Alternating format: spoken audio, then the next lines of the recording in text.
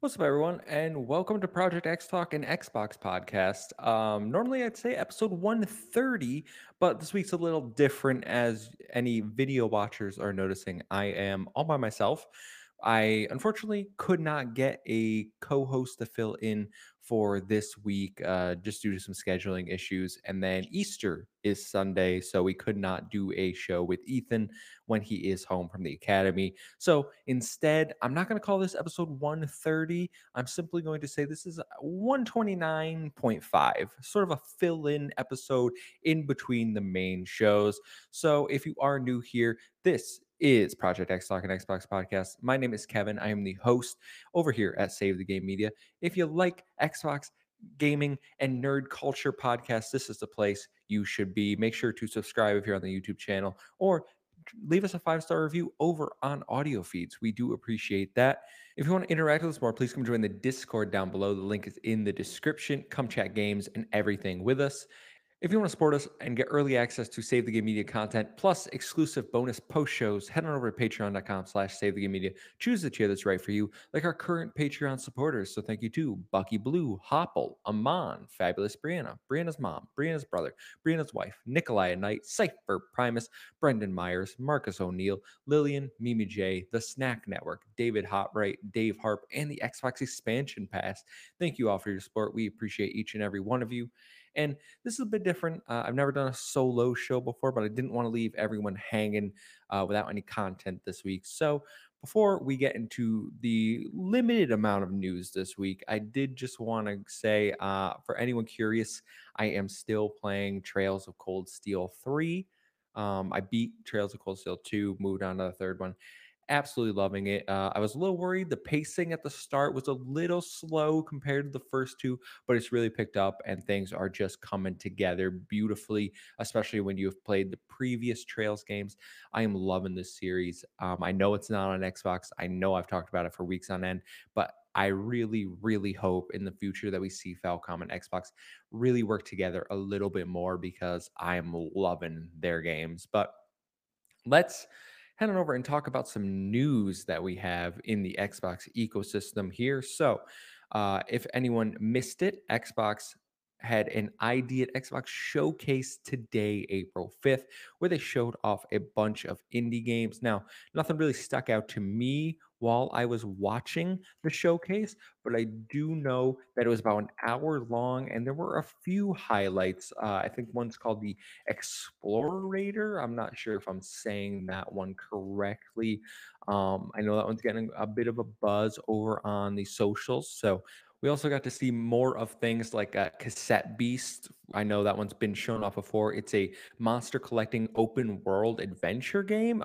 Pretty similar to Pokemon. Looked pretty good, if I'm being honest. That launches April 26th on PC Game Pass.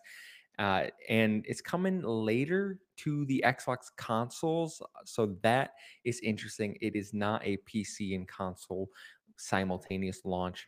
We also saw more from Coffee Talk, episode 2, Hibiscus and Butterfly. I know Ethan, my Project X Talk co host, is really excited for this one. He is a big fan of the first Coffee Talk, and he has been hyped for this since he found out there was going to be a sequel. And as I said before, the Explorator was probably the biggest one. It's an old school inspired FPS with cell shading visual styles. Looked pretty good. So interested to see more. A lot of games coming to Xbox Game Pass, especially the end of the month. We finally got a combat trailer for The Last Case of Benedict Fox, which I know launches at the end of the month and had some hype around it. So keep an eye out for that. Speaking of Game Pass, why don't we talk about what's available right now? Loop Hero is available for console and PC, along with Iron Brigade for cloud and console. April 12th brings you Ghostwire Tokyo for cloud, console, PC. April 13th, you get NHL 23 for console. And April 18th, you get Minecraft Legends for cloud, console, and PC. Now, I've said before, Ghostwire Tokyo, I really enjoyed my time with it over on the PS5. This brings a whole new update. It's going to add some more features. I recommend checking out Ghostwire Tokyo from this current batch. But Minecraft Legends is another big release for Xbox first party, the biggest one that we've seen this spring so far. Minecraft, obviously, a huge IP. Not for me personally, but I think this game actually looks pretty decent. It's a twist on the traditional Minecraft. It's a kind of a RTS team-based style game, and I really liked what we saw over at the developer direct back in January. So this one, keep an eye on. Not going to dive in day one, but I think it is interesting. While we're talking about Game Pass, I did want to mention that one of the titles that was set to leave Game Pass this month was Quantum Break, the Remedy developed and Xbox published game.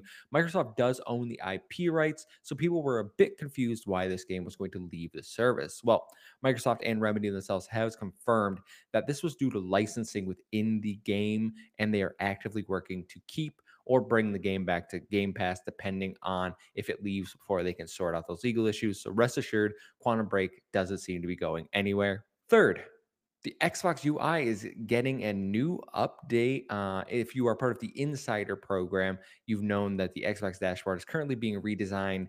In that program, you've seen things change and little additions be added here or there. One new addition that's been spotted is the friends and community section. Here you're going to be able to see what achievements, game clips, and screenshots your friends have earned, shared, whatever they're doing.